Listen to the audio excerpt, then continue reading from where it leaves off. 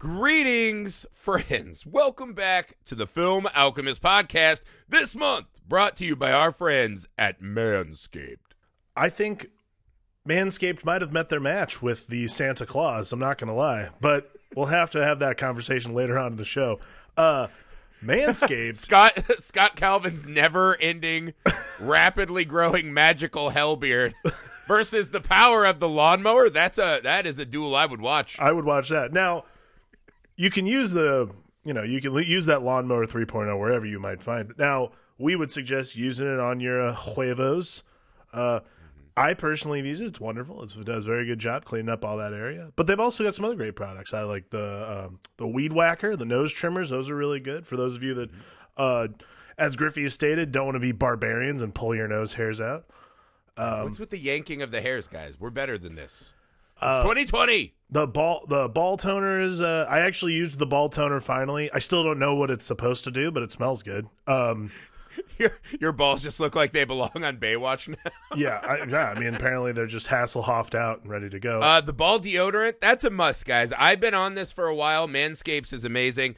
If you don't ball deodorize, you are missing a crucial step in hygiene. Agreed. That you need to take care of, guys. We're about to dive into just an absolute bit of cinematic bedlam and anarchy, guys. And if there's one thing that this movie's taught me is that when you're a divorced father who's probably just trying to pick up all your coworkers on the side, you got to be groomed. Yes. And I think Scott Calvin's face is a direct punishment for probably how groomed he was. And I would argue that his life was better before his son wished him into this hellscape of a film. Agreed. So, guys, this Christmas, don't have your kid wishing that you are subjugated into Yuletide slavery. Take care of yourself. Take care of your family. Use code FILM at checkout so that they know that we sent you 20% off, free shipping. A late gift will still be cherished and appreciated by your friends and family. Also, hot tip, grab yourself a pair of underwear. Key. The underwear are game-changing. The underwear are worth murdering a childhood hero for. On to the show!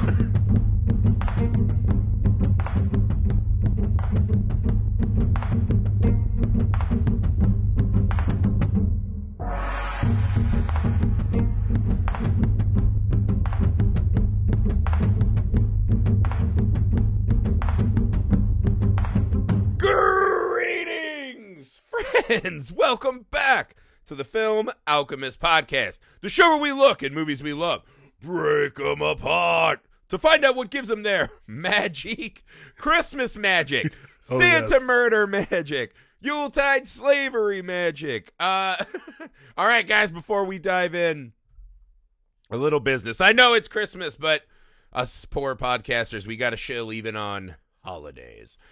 So if you're here with us, thank you. We appreciate that. Hopefully you got all your friends and family Film Alchemist podcast t-shirts from our TeePublic account. You can find that on all of our social media. It's linked there. Please take a second and leave a rating and review wherever you're listening to us, especially if that happens to be Apple Podcast app.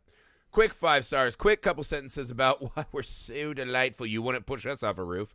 It means the world to us. It helps us out a lot more than you think. Quick, easy way. A little gift for the show, guys. Thank you. Make sure to go to YouTube, subscribe to our channel, Film Alchemist, some projects we're working on coming up in 2020. You can find video versions of this podcast. Make sure you get over there. Follow us on all the social media you're on. We're there too, and we love to communicate with you guys. Thank you so much. You can also email the show, filmalchemistpod@gmail.com, with your ideas for movies you'd like to hear covered, double features, themes, guest hosts, which we're going to try to ramp up a lot this year. So get in now, man. Let us know what you guys want to hear, because that's really what we'd love to give you. So this December's been no different. We are stuffing your stockings. We've done a bunch of listener pick movies, but this one's for us. It's a Christmas miracle of a film. Absolutely baffling. I'd say Christmas nightmare, in fact, actually. This is nothing short of a Hollywood Christmas miracle. Don't you dare fool yourselves. This one we selected as our gift to you guys, a Christmas Day podcast extravaganza special. The Santa Claus, with an E at the end, because nothing revs the children up. Quite like litigation. Yeah, legal. Nothing like legal jargon to get the kids in their butts in the seats. Yeah, litigious puns are really what the holiday season's about. I remember as a boy, the only thing that possibly revved me up as much as litigious puns, Trade Federation route disputes. Those two things just. Oh, ooh, God. Yeah. Ooh, just the like, vapors. Ooh. Those two things and Jessica Rabbit. That's how you revved me up as a boy. All right. The Santa Claus is a Christmas movie of sorts. It's maybe one of the scariest Christmas movies ever. I think short of It's a Wonderful Life, it is the most terrifying Christmas movie. They're I've ever similar watched. in their horror, right? They're similar in their horror. Casting Tim Allen was something that just happened in the 90s. Yeah. Just an absolute baffling but kind of perfect actor for this movie. The staggering implications and the world building of the Santa Clauses in this film. It's pretty shocking. What I don't want to do is sit here and go through scene by scene this movie, because I don't think that does any of us any No, good. that's not it at all. Instead, I think what we're going to do is we're going to take a look at what this movie is telling us about Yes. the fucking I think role it's a of really Santa Claus in important our thing. world. Like, going scene by scene in this movie is pretty useless. And you're right.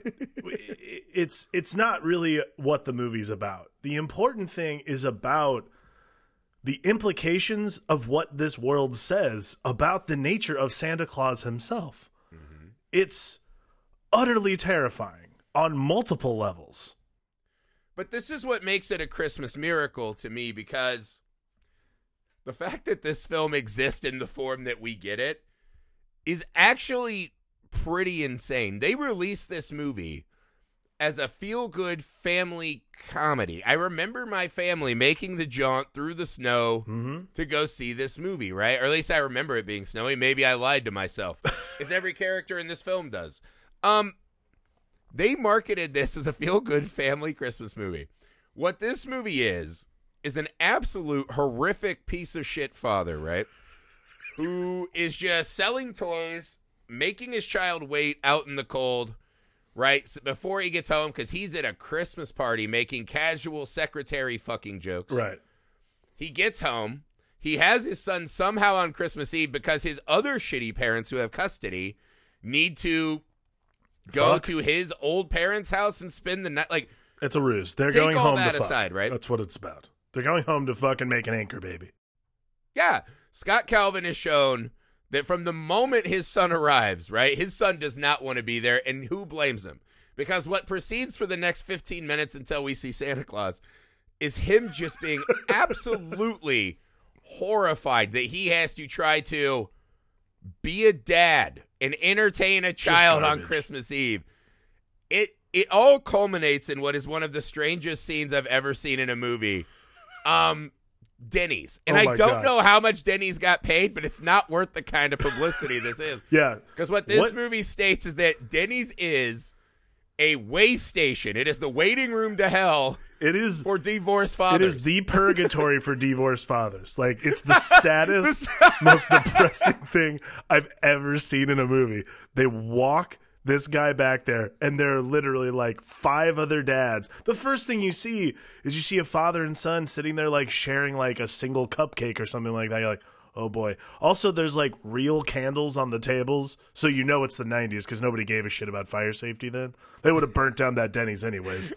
Yeah, I was going to say, let's be fair. Every father in that Denny's would have ran directly into the inferno. They were all so miserable. And he's just looking around, kind of casually talking to the other denizens of this hellscape. He's like, burned the turkey? Like, yeah, like a dad is so fucking dumb. The guy's hand is burnt. I love, too, we got our first red flags about Tim Allen's future self. Right. When he's like, Denny's is an American institution, and then hard cuts to just Asian guys needing a meal. And somehow that's like, this isn't right. I was like, what is happening? I was like, wait, what?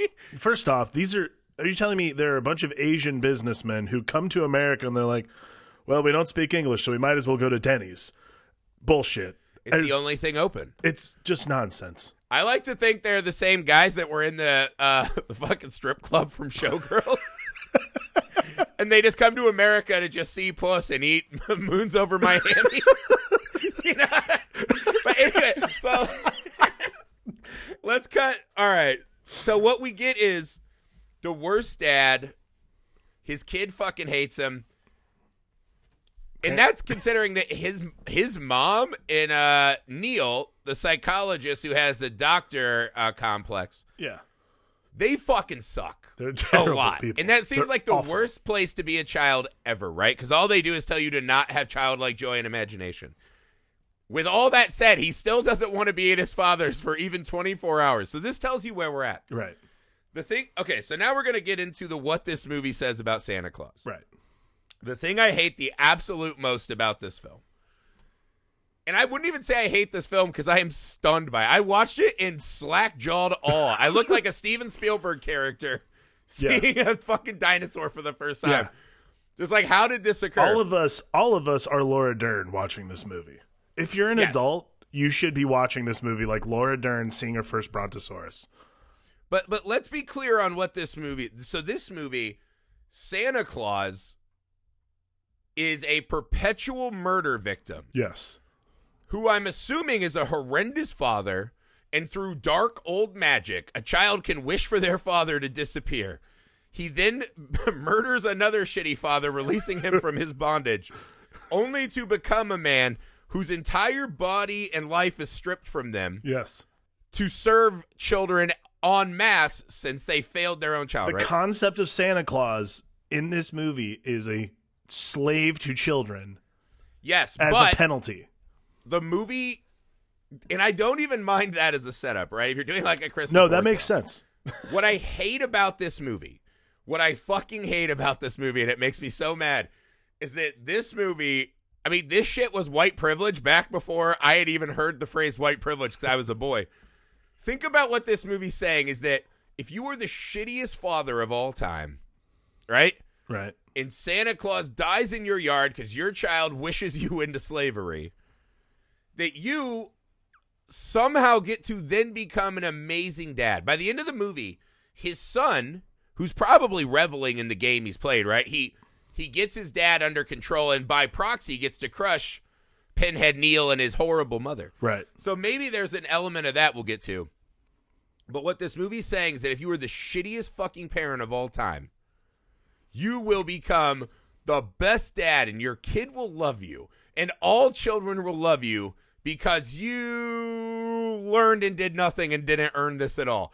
That is the fucking craziest part of this movie. There is no point until everything in his life is stripped from him.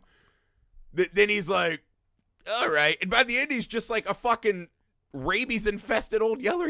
Yeah, it's the Walk me through truest, this most part. terrifying Stockholm syndrome of all. Like, that's probably the best part about the movie is that as things get more Santa Claus-y, Scott Calvin, in the middle of the movie, like, besides all the like Yuletide gags and all that kind of shit, him getting fat, getting a beard, all kinds of stuff, in the middle of this movie, there's this huge custody battle. Like, this movie becomes Kramer versus Kramer for like a full 20 minutes. And you're like, oh my God. Like, the scene where he's literally running into the judge's office, like, I want to talk to Charlie. I'm like, you're going to really show up at the judge's office like full Kris Kringle and be like, hey, doesn't have a choice. I'm not trying to dupe my kid. But that's the thing that's crazy, right? So not only does he not earn this, and he doesn't deserve for his son to love him, right? That bothers me. If you look at it on a slightly deeper level than that, right? You could argue that that's not Scott Calvin at the end, that he truly has been taken over in this lycanthropy style transformation. Oh, absolutely. Into this Santa Claus. And the scene I would point to, right? There's two scenes that struck me as very strange on this path, right? One is when he's walking around and all of a sudden he starts dressing in Christmas shit. Yeah. Right? He dresses like a fat old sex offender in Christmas colors. Yes. And he's walking down the street. Naughty. Nice. It's just subliminally he can't help it. Right. In a moment of Scott Calvin comes out, right? Another clue as to who this man is. A woman walks by him and he just stops and audibly says, very nice. Very nice. And I think she refrains, in your dreams, doughboy or something Yeah, like that. something. And he, or whatever he did on Tool Time. He But I gives was the Tool Time in thing. that moment, that tells you everything you need to know. Scott Calvin woke up, put on clothes, decided to walk around and judge the children of the world. And for 1 second, in a being John Malkovich power struggle, Scott Calvin's able to come out to sexually harass one lady. Listen, And you see the crumbling, but this is the thing, when she says that to him, the crumbling realization is not, oh God, she's right, I'm overweight. It's, oh my God, I will never be able to harass women again. It's over. You see the fucking flesh prison that he is trapped again, this is the thing that makes this movie truly one of my favorite horror films, is that it's my second, next to The Fly, my second favorite body horror movie. The fact that we actually didn't do this during the body horror month is pretty embarrassing to me, but we saved it for a good time, I think. That's right. This is truly one of the most terrifying things, as Scott Calvin is slowly enveloped by this Santa Claus persona. Like, because you're right, there is that moment, and then finally, like at the very end, when he's busted by the cops and sitting in like the sitting in the tank, he can't even admit that that Scott Calvin is his name. Okay, so you hit it exactly where I was going. The interrogation scene, is so fucking horrifying. It's terrifying. It makes me absolutely staggering, right? So he's sitting there, and the cop you can tell this has been happening for a while. He's sitting there. He looks like a Stepford wife, right? Just that big smile. Papa Noel, hey, just saying very Santa Claus, right? You know, and it is the way he says it, and then at the end, there's a great acting choice by Tim Allen. I can't believe I said that sentence out loud. He goes and does like a gaspy fat man's chuckle and laughs. And while it looks like a laugh, and he looks like a fucking cartoon given form, right? To me, on the inside, beneath the fucking blubbery prison that he inhabits, is Scott Calvin weeping. Oh yeah, in absolute agony. This is the Brundlefly scene. This is the kill me. This is what it is. Fucking kill me. Scott Calvin really just wanted them to tinsel his fucking head up. He said, ah! And then at the end, he's like the werewolf in Monster Squad. He's like, thank you. Yeah. With his last gasping breaths as the milk and cookies escape his slit wound. It's unbelievable. It's terrifying. Let's look at another element. The elves in this movie, right? Right. They're really extra scary too, because I don't know if you thought about this, but when he showed up to the North Pole and it's all subterranean, right? Mm-hmm. I was like, wow, the hell imagery is just like, you're not even masking the hell symbolism. No. We're fully Not in only hell. that, he seemingly can't help himself but sexually harass Judy, who has to let him know she has a boyfriend. Yeah. I also watched this, and I think all of those elves are also children who are in hell. I think all of those elves were murdered by their parents or died of neglect from their parents, and now they're forced to work in this purgatory. Because when they come back, right? So imagine this. Santa goes out delivering, right? Comes back, there's just another skinny guy wearing Santa's clothing. Right. So he stripped the corpse, right? That somehow evaporates, right? When he shows up, not one elf blinks an eye or acts sad that the previous Santa's gone. No one at says a all. thing. It's business as usual. The weirdest thing about the whole bit is that everyone's like, oh, cool, new Santa. All right, great. We'll just keep working. Doesn't really matter. Like, I mean, I think that's the thing, is the whole concept of Santa Claus and the elves itself is much more about the middle management of the elf union, with Bernard, who clearly is like the Jimmy Hoffa of the whole thing. Yeah, but not even that, right? It's when terrifying. they start singing and all the elves turn and sing in unison. Yeah. This is a course of ghostly, murdered, neglected children turning around to now let this guy know that he has entered hell.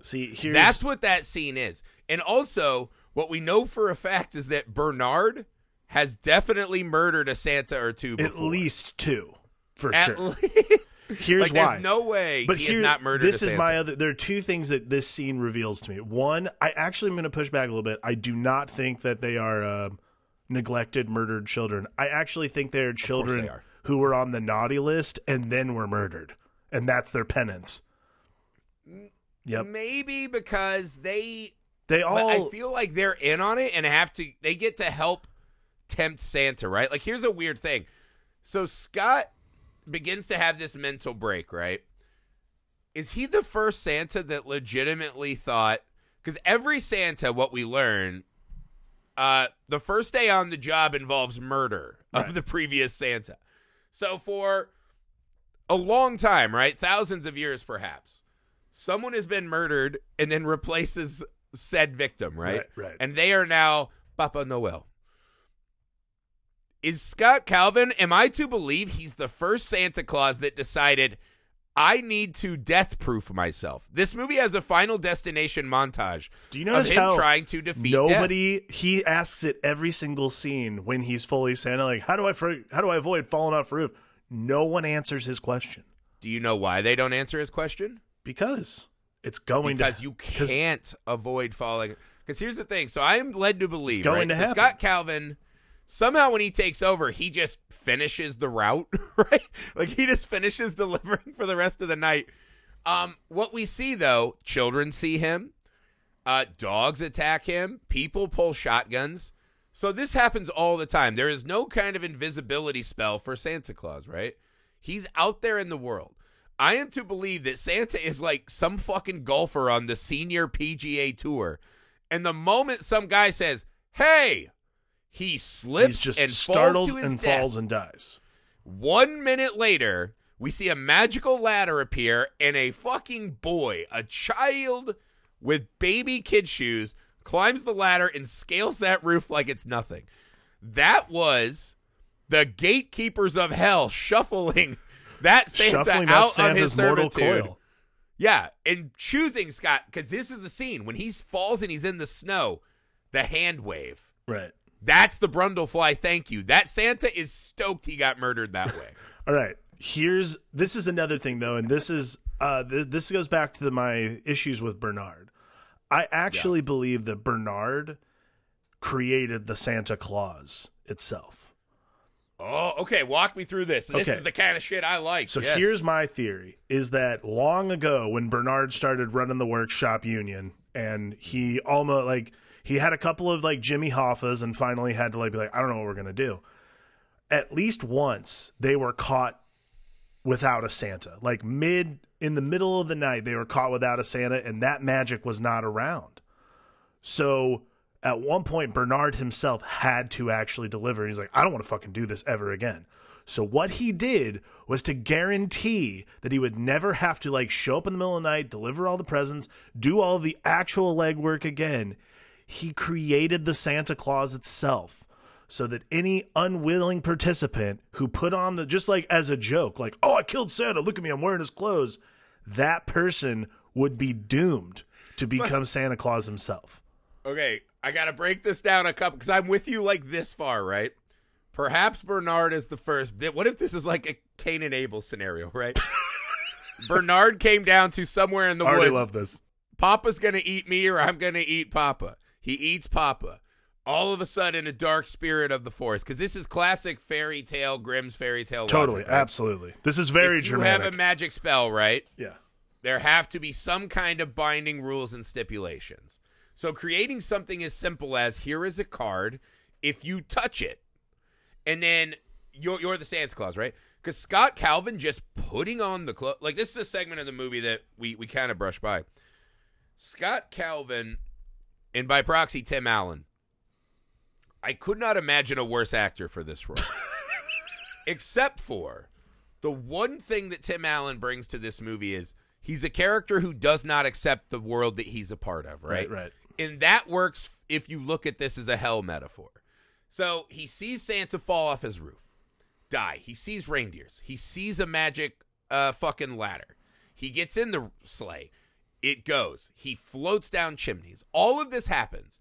And by the time he even gets to the North Pole, he has yet to show joy, wonder, shock, questioning his reality short of the way you would question a delivery guy like stuffing something in your mailbox. Like, oh, really, Rick? This is how. Oh, okay. Right. I'm a snarky dad. Right. Like, that's how he is. He refuses to accept the enormity of what has just happened to him. This is the kind of thing of Jesus actually coming down from the heavens and talking to you. This is an earth-shattering revelation. This has humanity-breaking consequences. Right. And he never fucking gives a shit at all. No. Right? So now get back to this. So Bernard has set up this. He killed his father. He now becomes... Bernard almost becomes the guardian demon now, right? Of all of these lost soul children. And he can continually, perpetually fucking harm these fathers for all time, right? He has the magic globe so he can see his little puppet. Sure. We have the naughty nice list so he can start to keep track of who's a good kid. I'm with with the you on bad that. father. Okay. These are all the kind of because this. So as the elves are helping him death-proof himself, right? Right.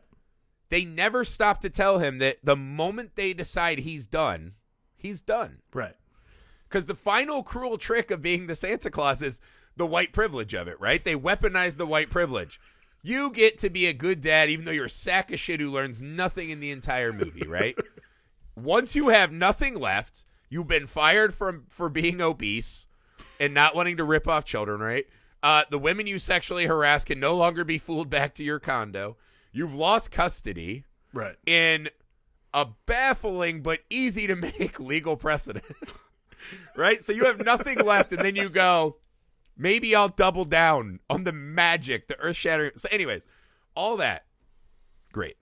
You think you've got it made. Charlie wants to spend Christmas with you instead of your mom. You get a flight. Don't go over any ocean. She's still being a douche at the end of the movie. She also does not accept the wonder after she gets her board game, you greedy asshole. Yeah, you fucking, man. So all of this happens, right? And what's going to happen to some point is Scott Calvin's going to think, wow, my new life is better. My son loves me. Ah! And he's going to fall off a roof and be killed and replaced by another shitty, probably rich white dad. It's just how this movie's going to end. And the elves not telling him that makes them complicit in the torture and destruction of the Citadel. Well, that's what I'm saying. Calvin. That's why I believe that. That's why I firmly believe that Bernard is the creator of the Santa Claus itself. Well, he also cracks the whip about the coffee break, Yep. right? I can't remember what it is, how he actually says it, right?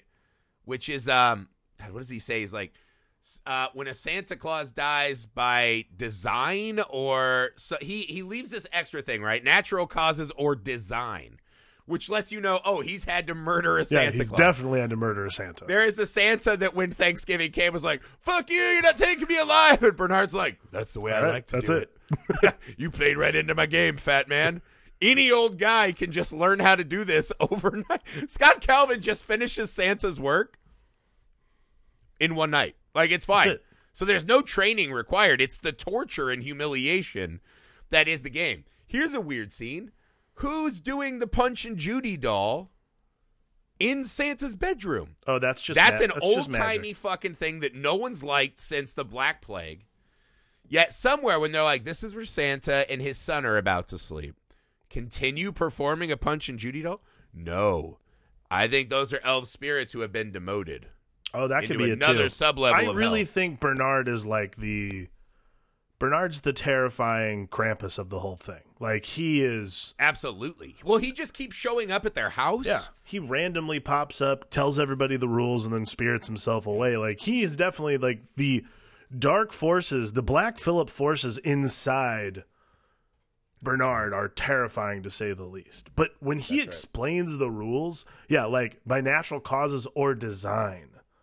By design. Design. So, if someone so wants, If somebody You're wrote that fucking in a dead. script and you're reading through it and like I'd stop and be like, guys, this is a kid's movie. If you write death by design for Santa Claus, yeah, 20 years later you're gonna have like two fat assholes on a podcast bitching about how fucking David Krumholtz is the designer of Santa Claus's death. Like, how dare you? What you're going to have is Charlie saying, "Now's Oh my it's gonna God. be my time Oh my in God. murdering his father." Can we please talk about this for a second? This has like always been the thing that I have always hung my hat on when it comes to this movie is like Charlie at the end of this fucking movie literally says, "I am going to kill my father and take his place atop the throne." He basically decides he's going to like he's sort of like it's very methodical and terrifying because also you realize there were 2 sequels after this movie. I'm like, we could have gotten the 4th one where Charlie actually ended up murdering him. And I think if you stop this one and just turn on Fat Man, that this is a perfect double feature. Walton Goggins is grown-up Charlie, and he's going for blood, and he's trying to take the throne, right? Right. But that's the thing, though, right? It's terrifying. insane. I mean, maybe it's Charlie's like, maybe I'll kill him next year since all he gave me was a soccer ball. yeah, soccer. The ball. worst fucking gift ever. But let's get back to the elves one more minute, because there's something that makes Bernard truly a terrifying force. Bernard could choose to destabilize governments. They have technology that is far superior to any military technology we have, right? Totally. They have, by the movie's own admission, they have an elf assassin squad. Yeah, you can say they don't assassinate things, but that's what that tinsel's for. Yeah, how about that tinsel that literally breaks through steel? Yes, they have for sure destabilized governments. Let me walk you through what happens in this movie for 1 second, for those of you who maybe didn't see it in the same light as us. Scott Calvin is legally ordered to not come near a child, which, He I mean, it's a violates weird legal almost precedent immediately. to set that believing in Santa and trying to make a kid happy is bad for him. But when you see Scott Calvin, you're like, yeah, I don't think anyone should be around him. So No. weird. That's the law. That is a court of the United ordered States of suspension America. of his visitation rights, which Yes. he violates almost immediately and Yes. kidnaps his son. By kidnapping, crossing borders, state lines, international lines, International right? borders. Yes, all of this happens, right? When they finally come back, the cops arrest a child endangering kidnapper who's dressed as Santa Claus, right? Whether that's his job or not, he has kidnapped Yes, a child. he is a kidnapper. Against and violating a court order. He didn't go through the appeals and prove he's No. Santa. He didn't miracle on 34th Street. He just said, No. I'm going to take this right now. So, okay, so this is a legally binding contract in the United States of America. What does Bernard and the elves decide to do? We are going to thwart the The due chosen process and elected. of the law Yeah. and They send in our mockingly own tie hit up squad. They tie up a sad ginger cop who's reading a dime store romance novel. They tie him up, laugh in his fucking face. They say to the cop, who seemingly is like, you're the kid, I can save a kid. They say, we're your worst nightmares. Maybe they kill him on the way out. We just didn't see that scene. They bust Santa out, come back to the house. This is the thing. They give him his getaway view. The scene that really startled me, and I never noticed this before. So the elf assassin squad and the flouting of our government's laws and constitution. When there are an enormous amount of people in this movie who see the physical manifestation of Santa Claus. So now they know he's real. They're announcing the presence of Santa Claus in the game of hell they're playing, right? This is like the Cube in Hellraiser. All of these people are going to know that he just fucking told the cops to fuck off, right?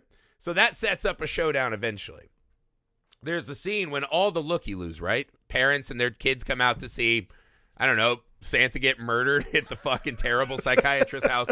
Wherever they would leave their homes. From the crowd, a series of elves disguised as human children walk amongst the crowd, right? That is not normal. They're not the same elf squad. There's nothing left for them to do. They're not doing anything. You know why those elves are in the crowd? No, they are there to In enchant case this the turns crowd. south, they are going to exterminate every fucking human being in that vicinity. They are there to murder those police officers if they level those rifles at Santa. Yes.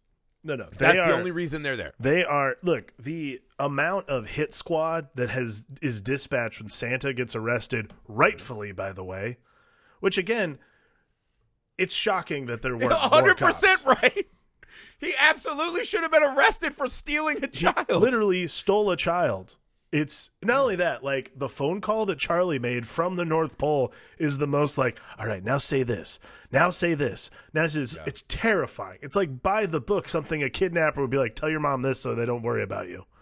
Well, if you pitch the movie as man who thinks he's Santa Claus kidnaps his son, which he is restrained by the law from seeing, you would assume that's a Blumhouse movie. That is Dial Code Santa, right? That's what that is. It's like, oh, this guy thinks he's Santa from a broken family. He's going to go ham and kidnap that child. But this is played as a Disney expected us to watch that movie and our parents to watch that movie and go, man, I'm so glad he told the cops to suck his dick and escaped. And then not only that, not hours later, you get the sense that he's about to kidnap that kid again. Oh, yes. It's like, what? Totally. And everyone was, when he's like, all right, we better go, like, everyone's like, oh, God, the kid's going to leave again. And then finally, like, Santa Claus has a 5 seconds of like, all right, listen, I've already kidnapped you once, and if I do it again, they'll probably just throw me in the big house. So you stay here. And then Bernard shows up. I don't want to hit hey, general population. The elves will make a mountain of corpses. It's That's what insane. they said. They would send Santa Claus to that prison that they find Bruce Wayne in the beginning of Batman Begins. He's like busting out of Arkham Asylum. Yeah, he's like sitting there. Goes, you're Squad. not a problem. You practice. Like that's Santa Claus. Oh my God, dude. Like it's truly terrifying. Then Bernard shows up and tells him, "Hey, by the way, I have this like looking glass that always lets you fuck with your dad and beckon him at your call, day or night." He says. Terrifying. Also, that little fucker keeps shaking it. Keep shaking it. I can't be greedy all night. either. Liar! We just saw you be You greedy. just as shook fuck. it 5 minutes after you left, you little shit. You've learned nothing cunt. from this You're experience. on the naughty list. You're just watching Santa in action, holding the camera, as it were. You little You're asshole. grounded. I do have to bring up. I feel like we're missing so much because this is an insane movie. One of the things that really also made me mad about the film is that Santa's class warfare drove me insane. So here's the scene I'm thinking of in particular. So Santa goes to a nice big house, right, with a big roof. He goes down the chimney of this big fucking nice, what looks like a wealthy person's house. And he leaves them a canoe. Very expensive, large gift, right? There's another scene when he lands on a house and he's like, oh, these poor savages don't even have a chimney. Oh, yeah. They have but an exhaust pipe. They have but a Comes radiator. down into a house. So this is the radiator girl's house, right? Right. So right away they're telling you this is a poor less than because they have a radiator and not a chimney. The girl's sleeping on the couch because her parents have no respect for her. They have no respect for, hey, don't look at Santa. He might not bring you a gift. They're like, newsflash, you're not getting a gift. Dad's at the bar again, gambling away our Christmas money. Santa comes in, right? So the people before we saw get a fucking canoe. He comes into that house, gives her the shittiest doll ever, and berates her. Yeah. Like, tells her, For like, being I'm lactose excited to see intolerant. Santa Claus. What the hell's the matter with you? What are you doing awake? Gets in her face. Gets in her face. Not only that, this girl's awake enough to see the, like, because when he goes down the exhaust pipe into the radiator space, the radiator space erupts into this beautiful hearth with, like, It's like a Beetlejuice moment. yeah, like, with, like, tea cooking, like, tea in a kettle on top of a wood-burning stove, this beautiful hearth. He bitches at her, and then he goes back up the exhaust pipe, and it just shrinks back down to size. And I mean, like, that is the cruelest irony of all. This poor little girl. That wall looks like one of the Whoville houses after the Grinch ransacked. Yes. And I was like, so he came down there and he didn't give her the fucking canoe so she could sell it for school lunches for the year. No. He gave her a fucking Raggedy Ann doll. I'm like, that's a little on the nose. Are you fucking kidding me, Santa? You fucking classist? Bernard's fucking magical bag of dead children energy is just slinging shitty toys to the poor. It's unbelievable because in this world you have to imagine they're telling us that rich kids would not accept a Santa Claus if he gave them less than gifts. It is. So Santa's magic knows that for this fucking ruse to continue, right? This zoo of fucking, Denny's divorcees to continue. The bag must make the rich richer. Yes. It's fucking insane. It's insane. There are just so many small things in this movie that are truly terrifying by and large within like just the greater concept of commerce, the law, and just magic in general. There's no like Christmas magic in this movie. It's all black, dark, hateful magic. But this is the thing. This is an earth-shattering revelation. Yes. This changes everything. This isn't like A Christmas Carol where you see a ghost. No. And you're like, did I imagine this that? Is this is unwitting signature. This is an unwitting signature. This is a person who had no idea that they were signing away their life to be someone that they never wanted to be in the first place. Not only do they not want to, not only did Scott Calvin not want to be a parent, he clearly doesn't want to be Santa Claus either. But at some point, until he is foisted into this fucking blubber jail, there's a militant force that refuses to follow the law in the North Pole, that has massive amounts of technology, that has the favor of our children. You see that Children of the Corn moment where they're like, no, not Santa. Well, and again, they're drawn to him like moths to a flame. It follows. This is horrifying. Well, it follows almost the identical plot of The Fly, because at some point Brundle gives in to the insect brain. And this is exactly what happens. But when Brundle starts to change, all that happens is gymnastics and fucking Gina Davis a little better. When this movie breaks, this is a Pied Piper you might not ever see your children again. But there's movie. a point in The Fly where he says the insect brain is awake and I'm listening to it. This is exactly what happens with Scott Calvin. The Santa Claus brain becomes awake and takes over. It infects him. This movie, he could destroy America. He could destroy the courts, the rule of law. He could just have children follow him anywhere. So we're to believe that Santa Claus is allowed to live in our population and children will gravitate to him, knowing exactly who he is and willingly sit on his lap. This is the stranger danger, get in my fucking van nightmare of every parent.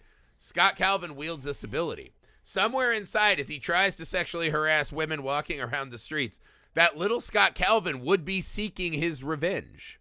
Right? He's like, Bernard's going to have to kill me. I'm taking these children out. This is the it's almost every scene becomes more staggering than the next. Yes. Where every scene they just add a detail where you're like, look at this wild romp. This guy's having a rough day at the office. You're like, this man's body is morphing. Yes. And growing in front of him. He does not have the ability to choose what food he eats, making him complicit in this. And he gains the weight not based on eating cookies, right? No. He gains the weight magically. What his body and his curse is doing is you will have your coworkers and boss watch you eat like a pig at the trough so that you can be shamed and broken in their eyes. That's what it is. The curse is not to eat so he can gain mass. When he takes him outside after he like bitches about the Santa Claus tank ad, after he like downs like every last scrap of hot fudge out of this sundae, he takes him out. He's like, look at yourself, what's going on with you? And that's when Scott Calvin comes back, because for a while he's Santa Claus, his Santa Claus brain's in there, and Scott Calvin comes back and literally goes, I don't know what's wrong with me, I don't know what's happening. He literally can only grab on to the Scott Calvin persona for little moments after the full effect starts to come through. It's terrifying. Because he is being fucking publicly flogged. The giant obese body becomes the public stocks where we come to throw rotten fruit at him. Yes. He's being broken across the board.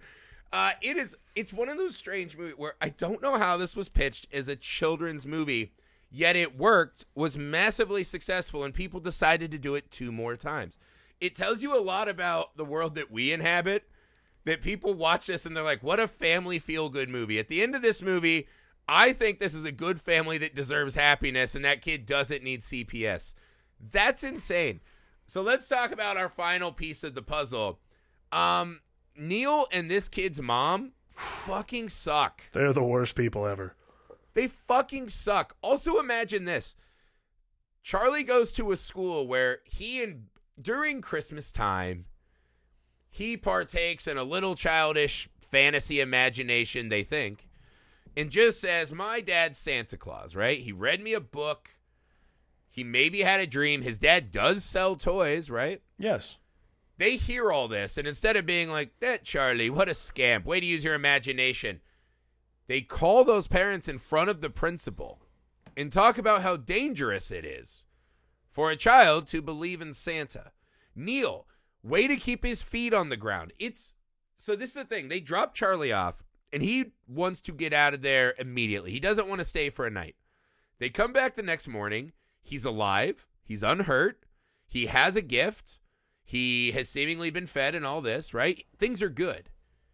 When they get him in the car, he just says, me and Dad had a magical Christmas adventure at the North Pole.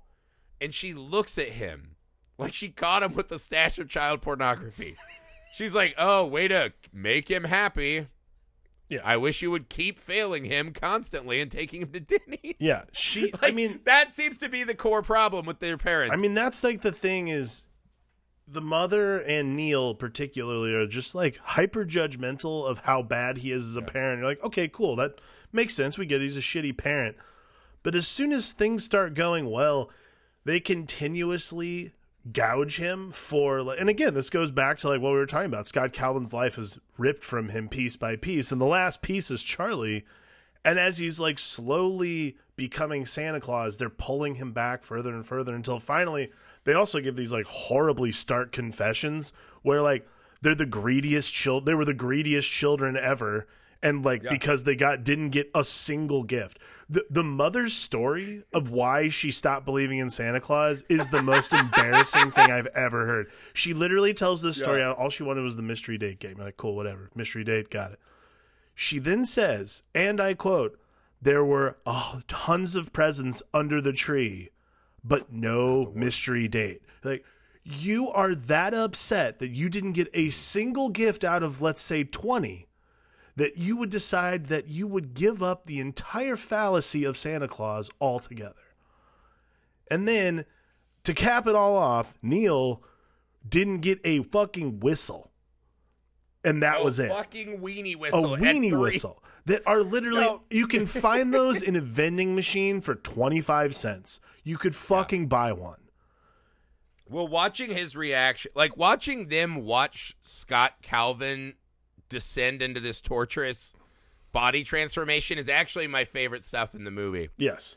Because one, this poor lady, I'm like, fuck, you just have Tim Allen and Neil in your life? Like, you there's either have no shitty better taste or man you're in some the kind world of bad besides person. Cosby sweater wearing Neil and Tim Allen. Well, like, the thing I love, too, is they have this great moment where they try to pretend that Neil cares about the child, right?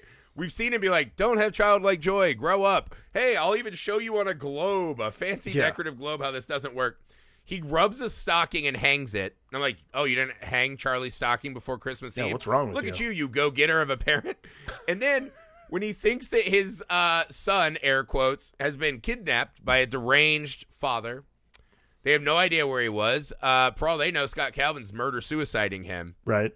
He decides he needs to eat, right? Because, you know, they tell you, hey, you got to eat. I know it's tragic. He decides to make a fucking alfalfa sprouts pita. Yeah. As his son might be getting murder-suicided by his father who thinks he's Santa. Weird choice.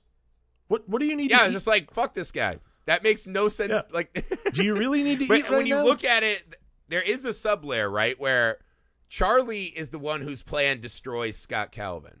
Right. I think Neil was playing the game, too, to destroy Scott Calvin. Because you see how much he's pushing the... I think he should just not be able to see his son. Right. Well, I mean, that I is think such a nuclear option. Well, this just works out for Neil in general. I think that's a really important part of the puzzle here is that this works out for Neil gangbusters. He no longer has a man who's constantly belittling him in front of and then in behind his back to his stepson.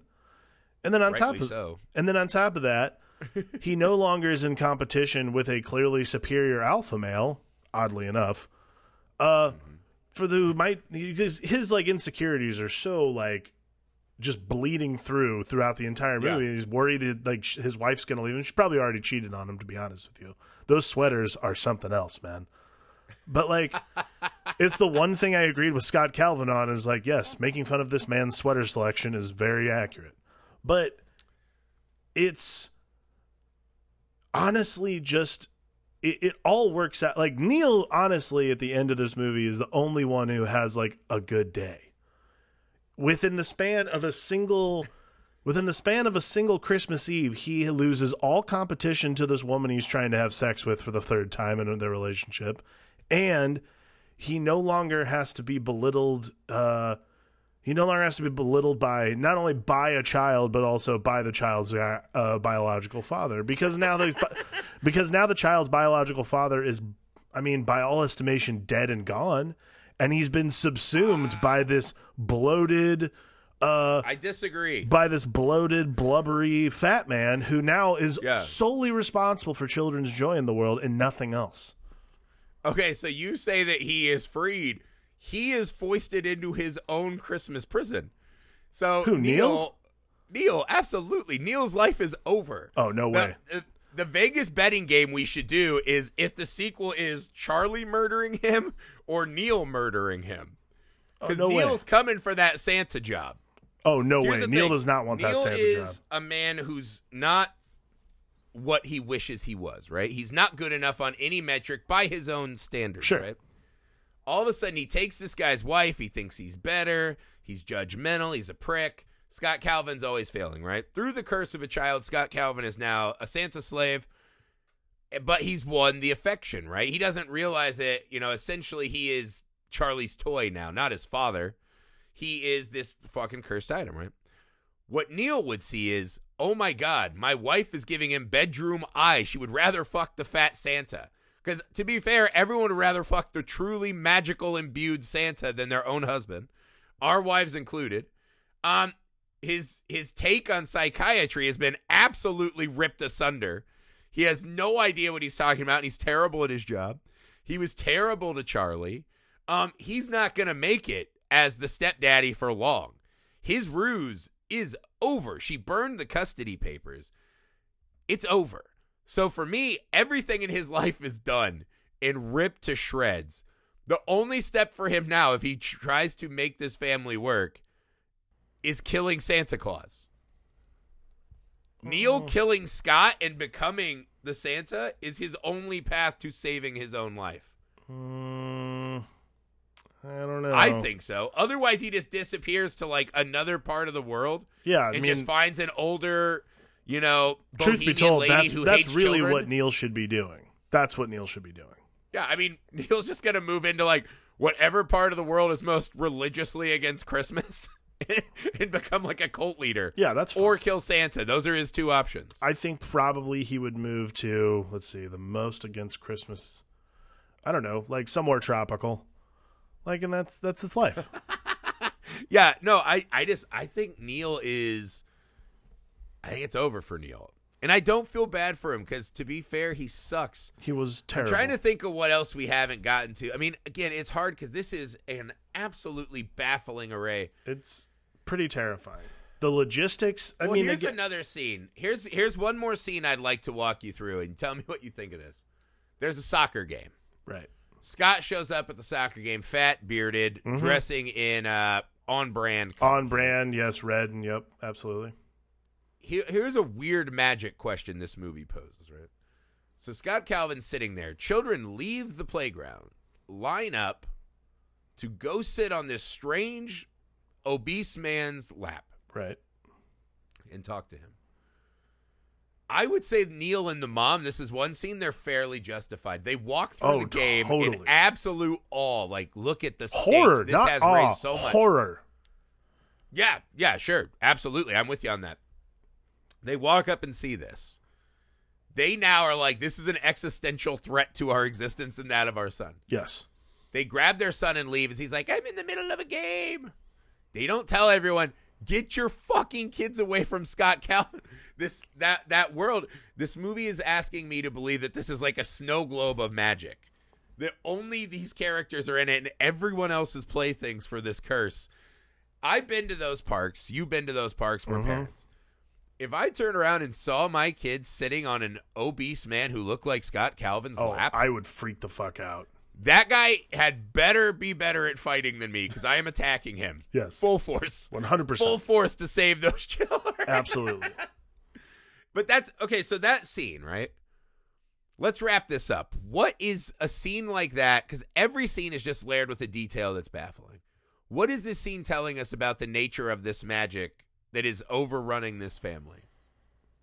I mean, I'm not sure, to be honest with you. I feel like if I was going to pin it on something, I'd say what that scene's telling me about all that is that not only is this magic all encompassing and overrunning this family with like fear and horror, but it is also an infection to like a almost like body snatchers like infection to other children who are being led astray. Like you were saying, is very Pied Pipery in that regard. That scene particularly.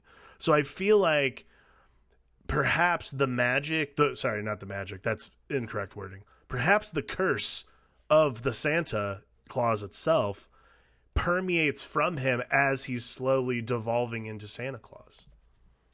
Yeah, I kind of sat with it for a while in my head because that scene was really bothering me. It's that's very an weird. Absolute real world. These kids are in danger scene, more so than the courtroom scene. Sure. Because the courtroom, you can laugh at setting legal precedent that it's illegal to help your kid have a happier Christmas and believe in Santa. Right. Because I do agree with Scott Calvin a lot. He's like, what are you talking about? He's just a kid with an imagination, right? But every system of authority is making that illegal. Fine. So that plays as the obvious, like, that's craziness. Right. All right, I can see how someone would legally say Scott Calvin should not be around a kid, let alone a plethora of kids. Totally reasonable. That's why that scene at the park is crazy. What it told me is that whoever created this bond, this dark magic, whoever formed this curse, Bernard. that's the first scene that you truly see that while Santa is cursed by his being a horrible father, and he is destined to serve children, right? Because he's such a failure, now he is a slave to the masses of children. What the curse has actually done, though, has infected our world in this weird snake eating its own tail where the magic is to serve and bring kids joy, right? Right. But maybe only at the expense of putting stress on their families to break them so we know which ones of them can be next for the curse. Right? This has become a worldwide phenomenon. This is a curse that is right in front of all of us and we can't see it. Right. And the children who the magic is supposed to be serving also can become mind-washed hive creatures in service of this magic and curse. So who the fuck is this actually serving? There is one Dark Lord somewhere, Bernard. And this is the fucking... Because he weaponizes however that magic was formed, right? It is using those children in a weaponized manner against Scott Calvin and against that family. Because what they have to do more than anything to create the Santa Claus is destroy everything that he cherishes in his life. His body, his mind, his reputation, his job. This is a homeless man going through a body transforming nightmare who children are just drawn to, and he's forced to like listen to them, right? On a subconscious level, this magic. No one's winning in the magic of the Santa Claus. That's what that scene left me with. Except right? for Bernard. Bernard uses the magic of the Santa Claus, the repetitious nature of the murder magic of the Santa Claus to keep him and the elves young.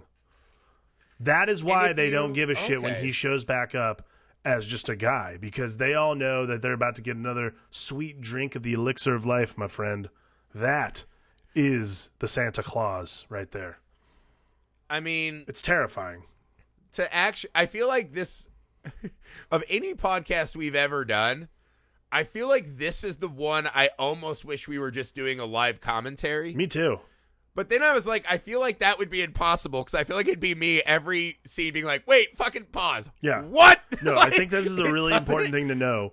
When we watch these kinds of movies, I know this one particularly, like occasionally I'll pause stuff and just like think on it for a second. This movie, I paused this movie today, and I watched this twice because I was just like, I got to make sure I have all these ducks in a row. I paused this movie at least 15 times going, hang on. We have to like sit here and like actually contemplate like the nature and the very concept and the very conceit of Santa Claus is that of murderous magic. It's terrifying. It's a curse. It's horrifying. It's a horrible curse. Well, it's like this movie, Jingle All the... There's like a bunch of these movies that seem to aim at the whole concept of Christmas is silly and how hard it is to be a terrible, shitty dad when you're... It's not that hard to buy your kids presents. But this is... That's why I say this movie's a Christmas miracle. Because one, it's a fascinating bit of dark magic and horror, right? Planted in, in the same way that Scott Calvin is fucking foisted into that fat prison. We, the audience, are too. We think we're watching a Christmas movie. And when the fucking curtain is pulled, you're like, oh my God, that's not at all what this movie is. No. It's pretty fucking outstanding that this happened at Disney and that people still to this day watch this every Christmas and think this is a feel-good story about a man becoming a better father. This was one of the 3 VHSs my grandmother bought and had at her house when we would like come over there. So I watched this movie a lot when I was a kid. And as I got older, more and more things like started falling off by the wayside. Because I'll admit, the first time I was like, oh, that is like a fun movie. That's an interesting thing. That's cool. Yeah. And when I got a little older, I'm like, it's not as interesting. And then like probably around my 20s, I was like, well, that is kind of terrifying. And now that I'm a father, I'm like, this is awful. This is like a parent's worst nightmare of a movie.